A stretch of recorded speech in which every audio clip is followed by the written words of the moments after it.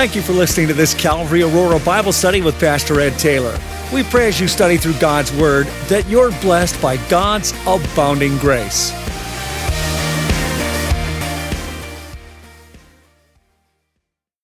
Amen. Take your Bibles and open them to John's Gospel, chapter 19.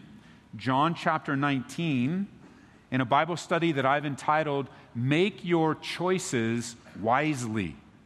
Because throughout the Bible, we learn how God lays before us choices. He lays before us whether to go to the left or to the right.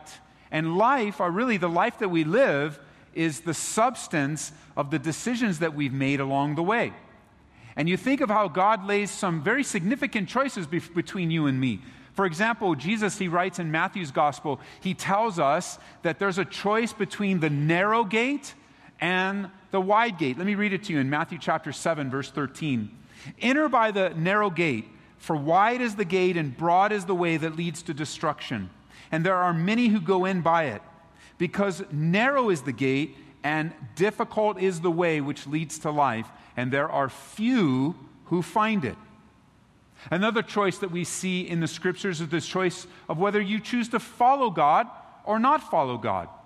We see that really well described from the mouth of Joshua way back in the Old Testament when he was leading the nation into conquering the promised land. And toward the end of the book of Joshua, he's recorded as saying this in Joshua 24:15. He tells the nation, "If it seems evil to you to serve the Lord, choose for yourselves this day whom you will serve, whether the gods which your fathers served that were on the other side of the river, or the gods of the Amorites in whose land you dwell." And then Joshua says this, "As for me and my house, we will serve the Lord." Now, some of you here today, that's just the decision you need to make. Which direction will you go? And will you fall on that side of Joshua? As for me and my house, my responsibility, we're going to serve the Lord. I think of, and we're getting up here on our Wednesday night Bible study into the life of Elijah pretty soon, one of the most fascinating men in all the Scriptures. When we get there soon enough, we will come to the time when he was up on Mount Carmel, and he was declaring the goodness of God to the prophets of Baal and challenging them.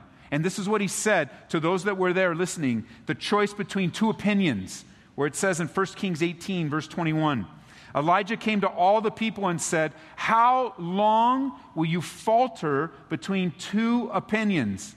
If the Lord is God, follow him. But if Baal is God, follow him." And the people answered him not a word. If you look for this throughout the Bible, you'll see choices. There's always a choice. God has given us the ability to make choices, and how careful we need to be in how we make our choices. That when we're making a choice, whatever it might be, it is toward God, not away from God. And he wants to lead us in our choices. Now, last time in our study in chapter 18, I want to bring you back to verse 39. The people made their choice. The people made their choice. Notice in verse 39 of John 18. Pilate comes out and he says, "You guys have a custom that I should release someone to you at the Passover. Do you therefore want me to release to you the King of the Jews?" And then they cried out again, saying, "Not this man," referring to Jesus, "but release to us Barabbas, this vicious murderer." And Barabbas, it says, was a robber, and we learned far more than just a robber. He was an insurrectionist. He was a murderer. And the people made their choice. The people made their choice, and God is giving them their choice. This is where they're at. It's a sad day indeed, and yet it's all a part of God's sovereign plan. You know, you think of it in your own life, there are and will come to us sad days indeed, and at the same time we know that God has allowed them as he's working things all together for the good, all things together for the good for those that love him. This is a sad day indeed, and yet it's inside the plan of God. It's not wasted. It's a bad decision, and yet God can redeem bad decisions. And it's interesting as we see this because all throughout the Bible you see a distinction between the human side of things and the divine side. The human side is what we most often see.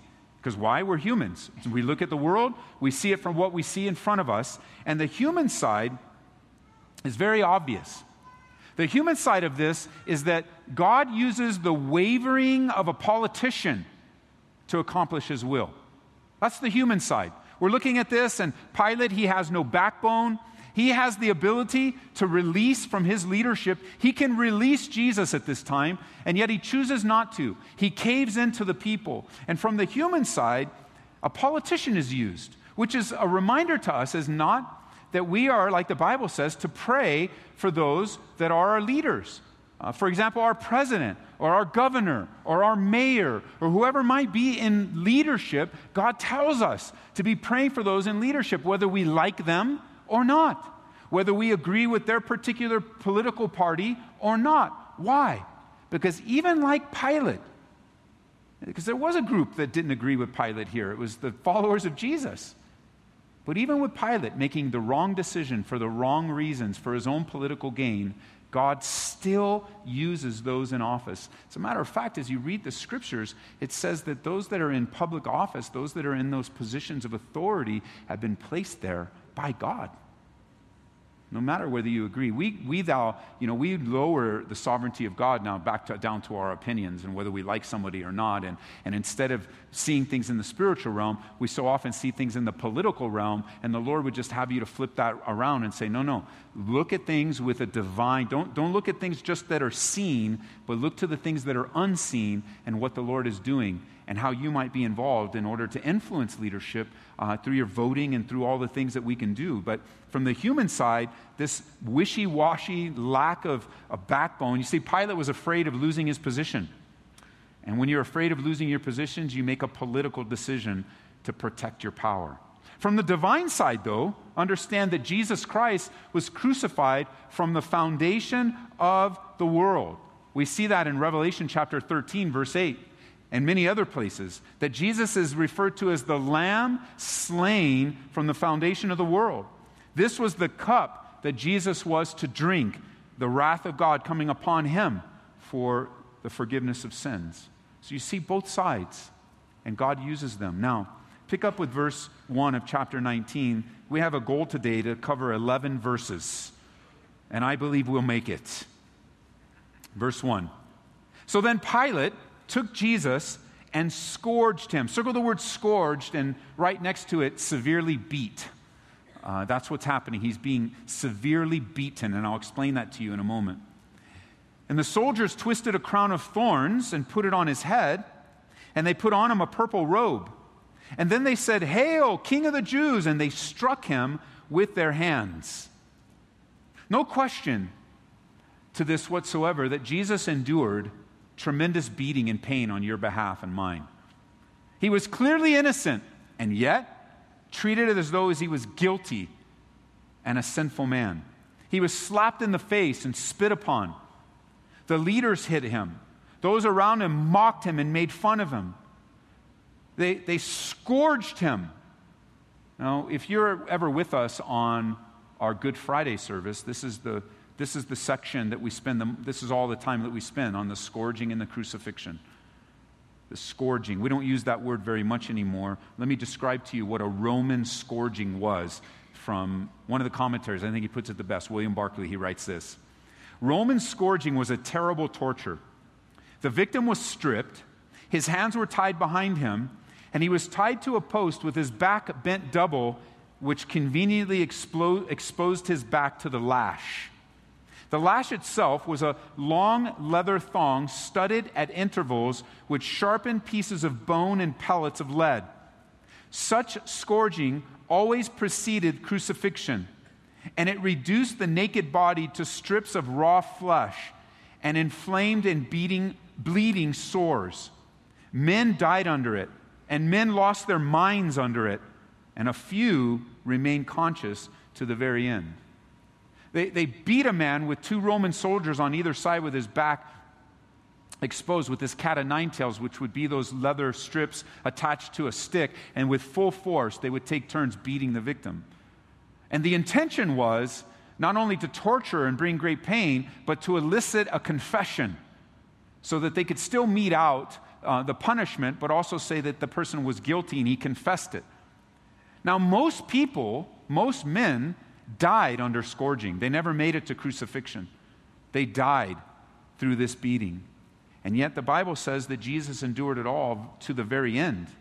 And if you wanted some homework today, next couple of days, I would encourage you to read through Isaiah 53, in the book of Isaiah, chapter 53, because God prophesied and predicted this is exactly what would happen. No surprise. And we know that according to the fall in Genesis, that sin brought thorns and thistles into this world. And now, that sin brought these thorns, this crown of thorns, being twisted brutally into the head of Jesus Christ, who is innocent of all sin. Don't get in your mind the little thorns on the rose bushes that we have today, but rather 2-3 inch, very thick, wrapped around, and then twisted into the head of its victim here in our Jesus, mocking him as the king of the Jews. Verse 4, Pilate then went out again and said to them, "Behold, I'm bringing him out to you, that you may know that I find no fault in him." Now, if Pilate was a man of integrity, it would be at this moment that he would release Jesus if he found no fault in him. But rather, he's playing to the crowd. Notice verse 5. Jesus comes out wearing the crown of thorns and the purple robe, and Pilate said to them, "Behold, behold the man." And I believe at this point in the life of Jesus, he doesn't look anything like you would expect him to look. Like he was unrecognizable. He was unrecognizable. He was beaten so bad that you could hardly even recognize that he was a human. The Bible says, jotted down in Isaiah chapter 52, verse 14, prophesying of this beating, it says, "Just as many were astonished at you, so his visage was marred more than any man, and his form more than the sons of men." Now, of course, we don't use those words anymore. We don't refer to people as, "Hey, how's your visage doing? Your visage looks a little down today." So let's put it into common day language. I think the New Living Translation puts it best. "Many were amazed when they saw him beaten and bloodied, so disfigured one could scarcely know he was a person." And so by this time, Jesus was so badly beaten, swollen, and bloodied that Pilate presents him to the people and saying, "Well, here's your man. Is this not enough for you? He endured the scourging. Is this enough?" is the implication. Wanting to get out of having to make the hard decision. Again, we focus on this man by the name of Pilate, who I conclude is heartless and spineless and unable to take a stand for what is right, fearful of the consequences. He's trying to get out from under his responsibility. He's trying to work something out with the people so that, as the world might call it today, it might be a win-win situation. The Jews get what they want because now Jesus has been beaten for his supposed crimes, although he's innocent. And Pilate will get what he wants so that he can stay in power and there won't be a group of Jews under his leadership mad at him. But sometimes in life, friends, it's not a win-win. Sometimes in life, you need to take a stand for righteousness no matter the consequences. You need to learn that truth is more important than compromise. And our choices are so vital in this area. Pilate's the kind of guy that's always trying to work a deal, always trying to make things work, always trying to appease. And let me just say this, it is always easier to compromise your decisions and your faith when you're listening to the crowds, when you're listening to man.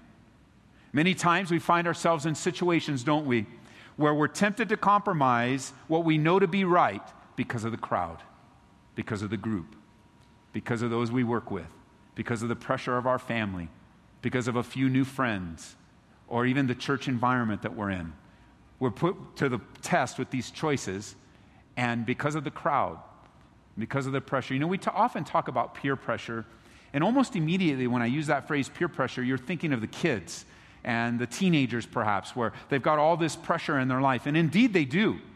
But it doesn't end when you graduate high school. Peer pressure is with us till the very end. The Bible puts it this way in Romans chapter 12. The Bible says, be careful that you don't be conformed to this world, that the world doesn't conform you. Or in the Phillips translation in Romans chapter 12, verse 1, it warns us to not allow the world to press us into its mold. And the more that the world and people influence us, the more tempted we will be to compromise our faith and to compromise when the hard decisions need to be made. And we become like Pilate, listening to the crowd. And I'll tell you, when you listen to the crowd almost always wins. As we find ourselves caving under the pressure, it's certainly what happened here. It's described in Luke chapter 23, verse 23, this way. But when they were insistent, demanding with loud voices that he be crucified, the voices of these men of the chief priest prevailed. They prevailed. So often in our lives, the voices of people tend to prevail. We pull back. We step out. We compromise. I want to show you something in your Bibles. Would you turn over to Proverbs chapter 29, verse 25, please? This is so important that we learn and be reminded of this truth as we watch what it's done to Jesus Christ. Pilate is a living example in the Bible for us of a person living out exactly what Proverbs chapter 29, verse 25 teaches us. You see it with Pilate, and you may see it in your own lives. But here in Proverbs chapter 29, verse 25, notice with me, the fear of man brings a snare, or we might use the word trap.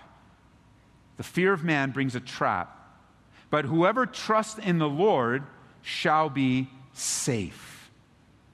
When you fear man and what man thinks and what you're going to get or not get with man, when we fear man, we are trapped with that fear. But whoever trusts in the Lord is in a safe place.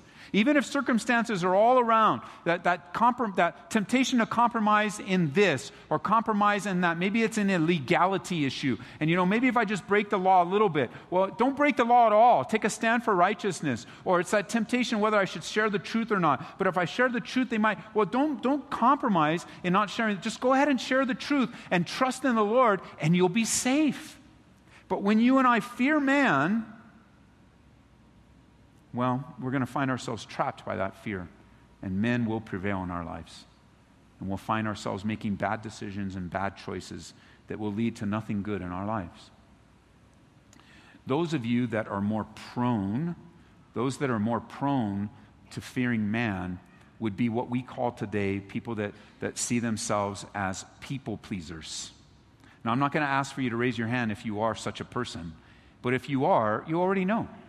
You know how hard it is for you sometimes because you just want to make people happy and you just want to bring peace and you just want to try to calm everything down, which are great attributes to have. We need more of that in this conflicting world that we're in. However, it crosses a line, so easily crosses a line to where you're just trying to please people and you yourself are compromising your own faith for the sake of pleasing people, and you find yourself trapped, don't you?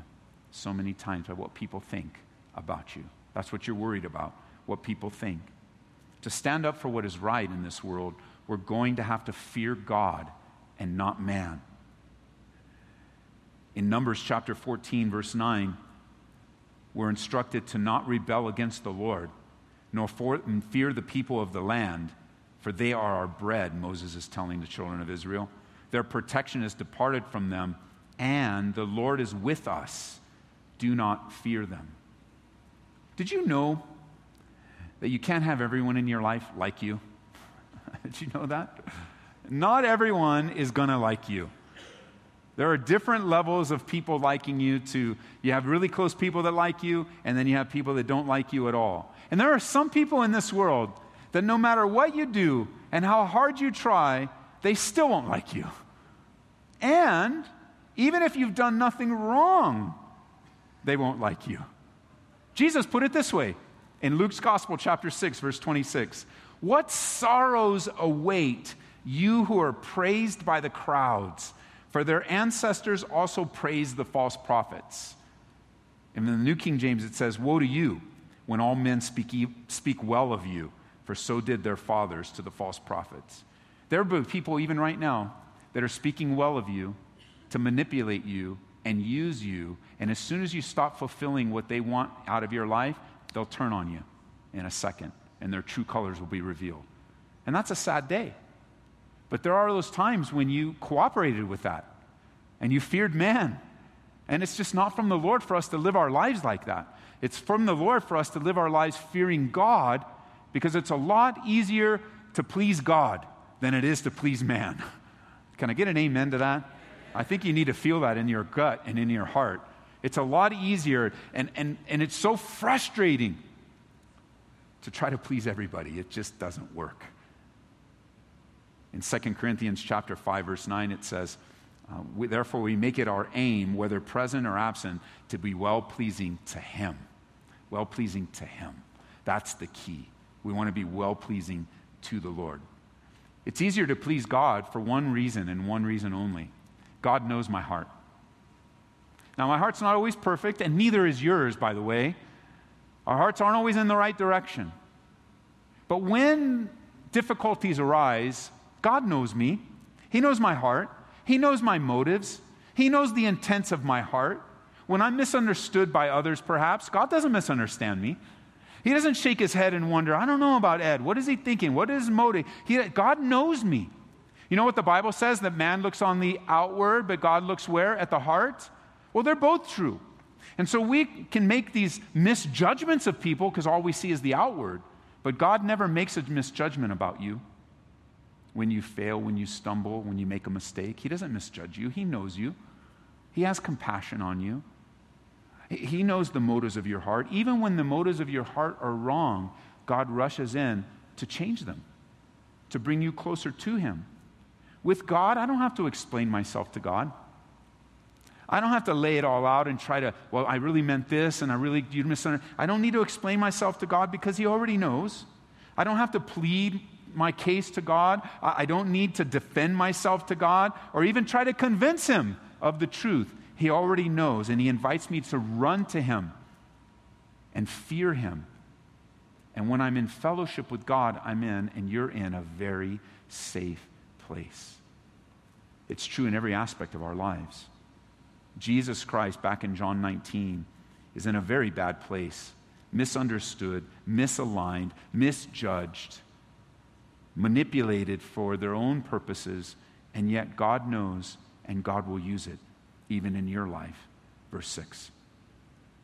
Therefore, when the chief priests and the officers saw Him, they cried out, saying, "Crucify Him, crucify Him." And Pilate said to them, "You take Him and crucify Him, for I find no fault in Him." And the Jews answered, "We have a law. According to our law, He ought to die, because He made Himself the Son of God." Therefore, when Pilate heard that saying, he was the more afraid. Now you see Pilate from a different light, I'm sure. He is right in the midst of the fear of man. And we see that here. He's afraid of what they're going to do, afraid to lose his position, afraid of all sorts of things. He was more afraid now. And he went again, verse 9, into the praetorium and said to Jesus, "Where are you from?" But Jesus gave him no answer. There's no question in the minds of the people why Jesus was to be crucified. They're crying out, "Crucified." And what they're mad at is that Jesus claimed to be God. That's their accusation against Jesus. That's where they stand. Jesus claimed to be God, and anyone claiming to be God that isn't God according to the law must be stoned to death. But you see, the Romans took away capital punishment from the Jews. That's why they just didn't go out and stone him. They took capital punishment away. And so they have used the manipulation of the government to get their way with Pilate so that the Roman government might do it and they could keep their hands clean of the situation. But they believed, according to verse 7, that He made Himself the Son of God. I want to give you just a little side note here for those of you that have those men and sometimes women come to your door on a Saturday morning and want to tell you about a false Jesus. And they do. The two predominant groups that come to our door on the weekends usually are the Jehovah's Witnesses and the Mormons. And the Jehovah's Witnesses and the Mormons, they actually both believe in two different Jesuses, and those two different Jesuses aren't the Jesus of the Bible. And they'll come to your door, and if the topic of Jesus Christ comes up, as it should, because any talk of faith should center on who and what you believe about Jesus Christ. When you begin to talk to them about Jesus, they will say to you that Jesus never claimed to be God, that He never claimed to be deity, but instead, One group will say that he's the spirit brother of Lucifer, and another one will say he was the archangel Michael, and that he was never God, never claimed to be God. Well, if you're in that discussion with someone that says Jesus never claimed to be God, just open the Bible to right here in John 19, take them to verse 7, and explain it this way. Not only did Jesus claim to be God, but the people that were there with him, listening to all that he said, watching his life, experiencing the miracles and the healings, they heard Jesus talking, and what was their conclusion? He claimed to be God. Now, we're 2,000 years later. Don't come to my door 2,000 years later and say that Jesus never claimed to be God, because the people that were listening to him, they killed him because they believed he was claiming to be God. Besides, by the way, scripture after scripture after scripture in the Bible of Jesus claiming to be God.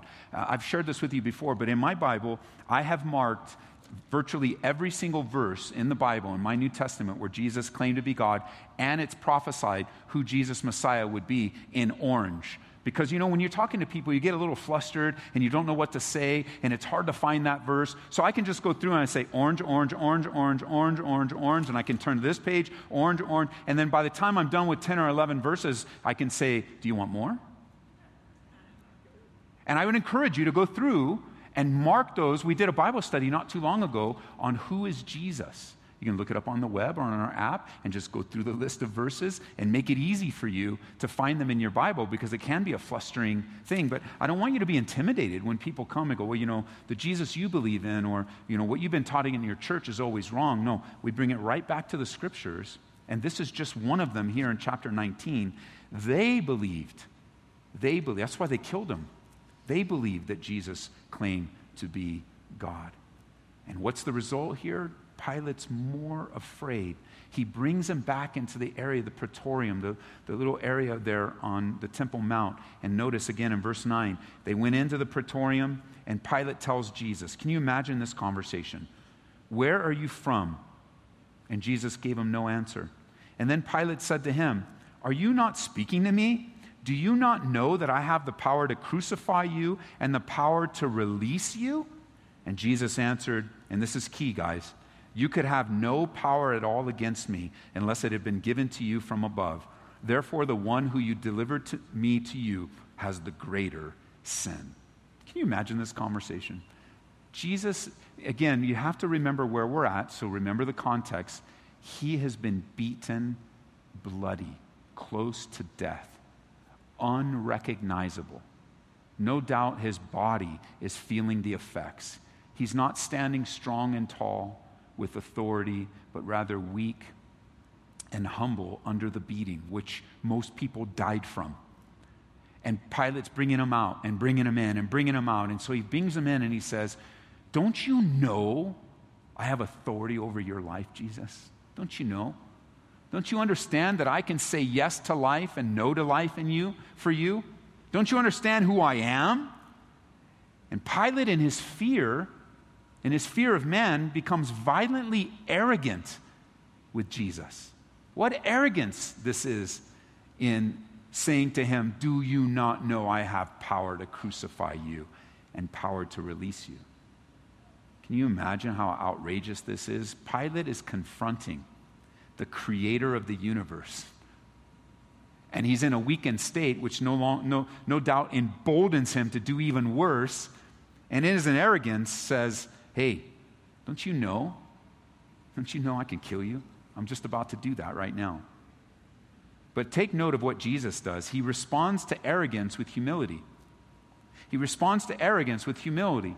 His answer is, you could have no authority at all against me unless it's been given to you from above. Anything that you have, Pilate, my Father has given to you. You have no authority over me.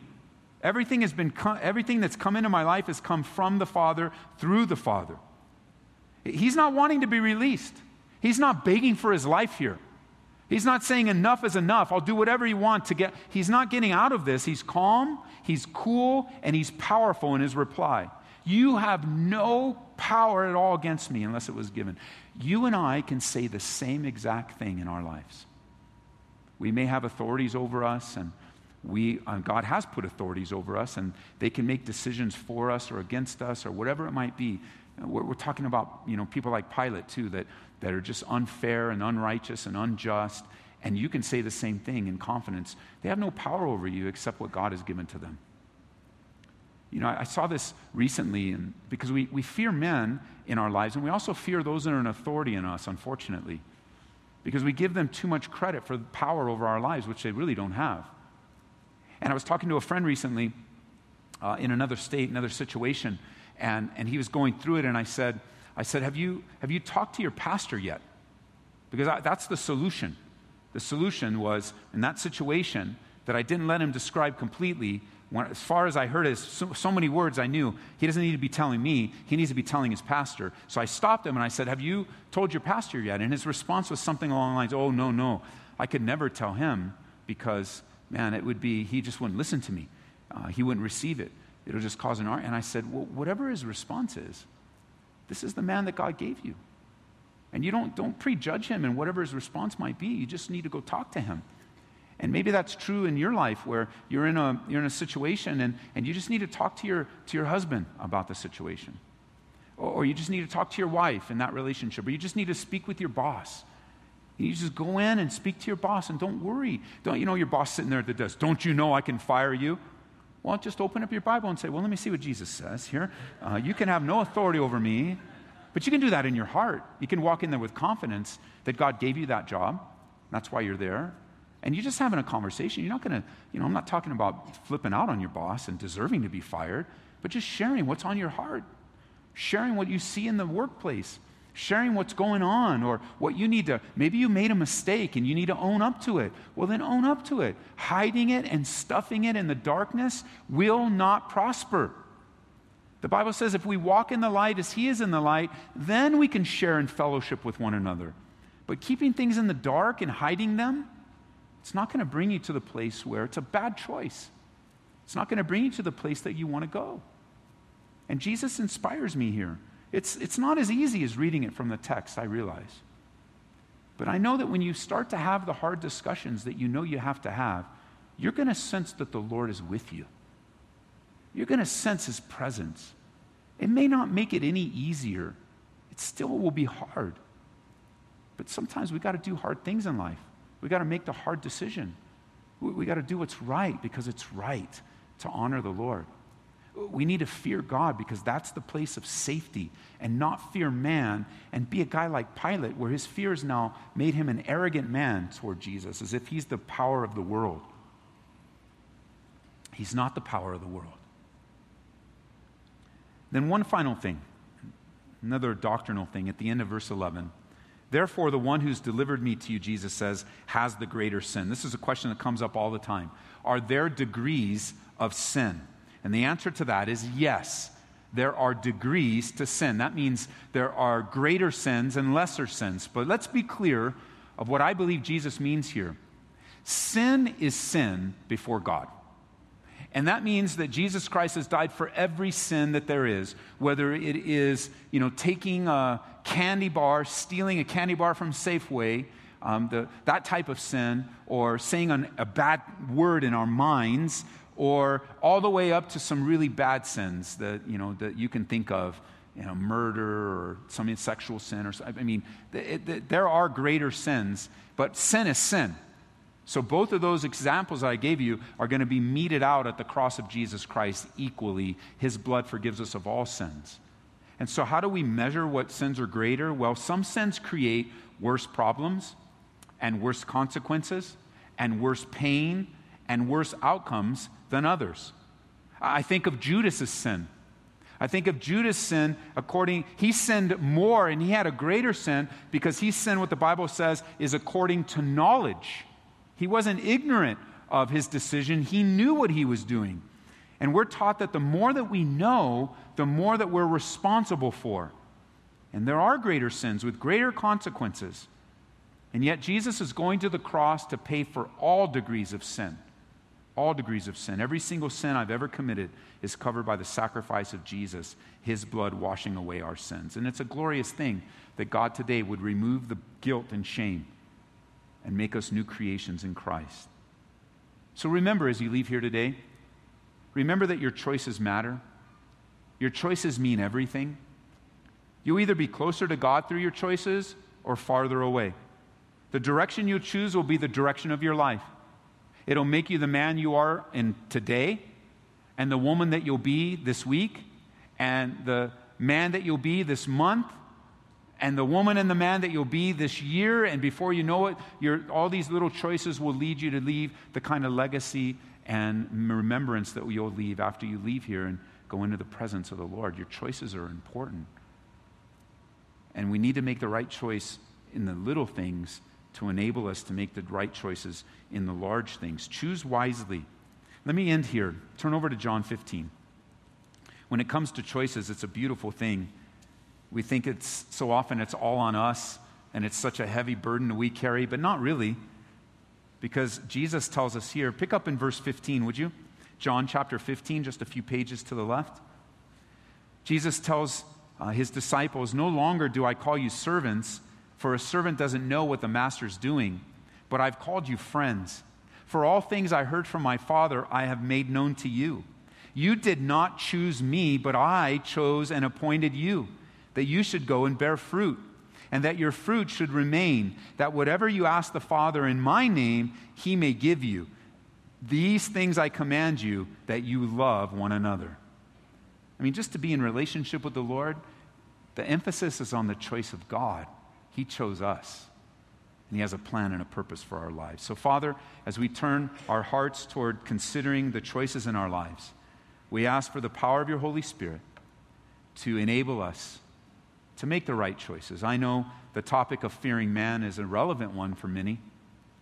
That's how they live their life. It's a stumbling block in their lives. It might even be a bondage in their lives. And we just know that a walk of faith, when we trust you, we put our full faith and trust in you, Father. We don't have to worry about those that are put in authority over us. And in our heart of hearts, we could just say, you have no authority and power over me that hasn't been given to you by my Father. And you'll use anything in our lives to get us in the right place, on the right track. And so as you've revealed some things today, God, would you answer the prayers of your saints? Some just asking for your forgiveness right now. Some are thinking about a hard discussion they're going to have, or an area of life that they're praying. That we would leave here so encouraged and comforted that in our deepest of issues, you are with us. You chose us, and you have a plan in our lives so that we might bear fruit for the kingdom, a fruitful tree. And while we're praying, if you're here today and you've never given your life to Jesus Christ, you've never asked for him to forgive you of your sins, if you're ready to confess with your mouth the Lord Jesus and believe in your heart that God raised him from the dead, the Bible promises you will be saved.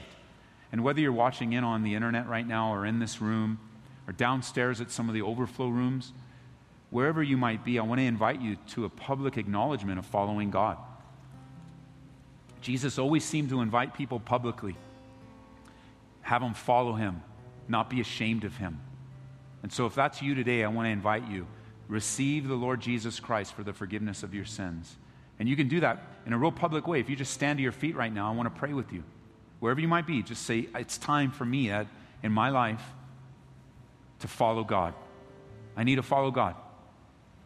I don't want to be arrogant in my dealings with God, but I want to trust him. God bless you. I want to trust him. God bless you in the back. I want to trust him with my life. I want to trust him with what God's doing. Is there anyone else that would say to me today, I need to confess with my mouth? God bless you, bro. Who else? Today's the day. This is the appointment of God. And we don't stand in judgment on you. We don't stand pointing our fingers. God bless you. We're all in the same place. We all had to come to the knowledge of the love of God in our lives. How he loved you and me so much that he sent his son Jesus Christ to die for us, to rescue us, and as I read earlier, to deliver us. So ask God right now to deliver you. And then when we're done praying, after we sing a song, I want you to come up here and talk to one of the pastors. We have a packet to give you, okay, to what it means to follow God. What's the next steps? It's not enough just to have an emotional feeling today or sense a heaviness in your life, but you've got to take the steps toward God. And so pray with me, would you? and pray to the God who loves you. You can say something like this: God, I surrender my life to you today. And I ask you to forgive me of all of my sins. Not because of what I have done, but because of what you have done on the cross of Calvary. To think, Jesus, how bloodied and beaten you were for me. God in human flesh, surrendering his life for me.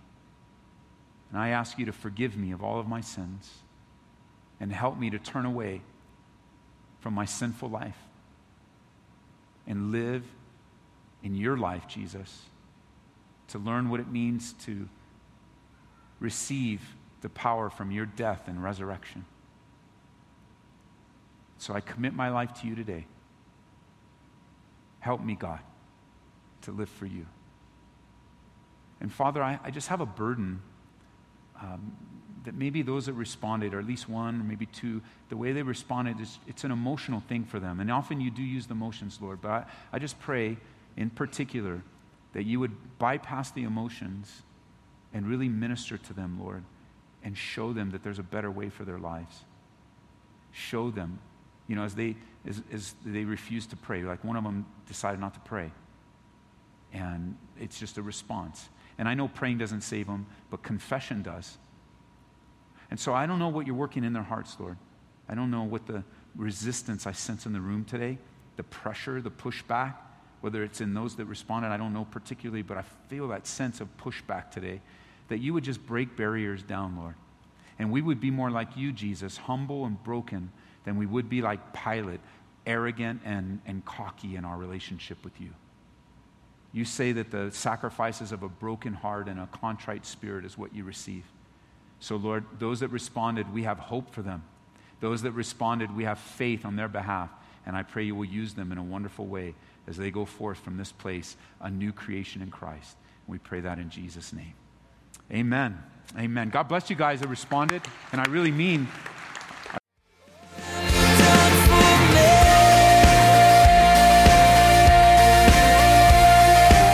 We pray that you've been touched by this study from Calvary Aurora.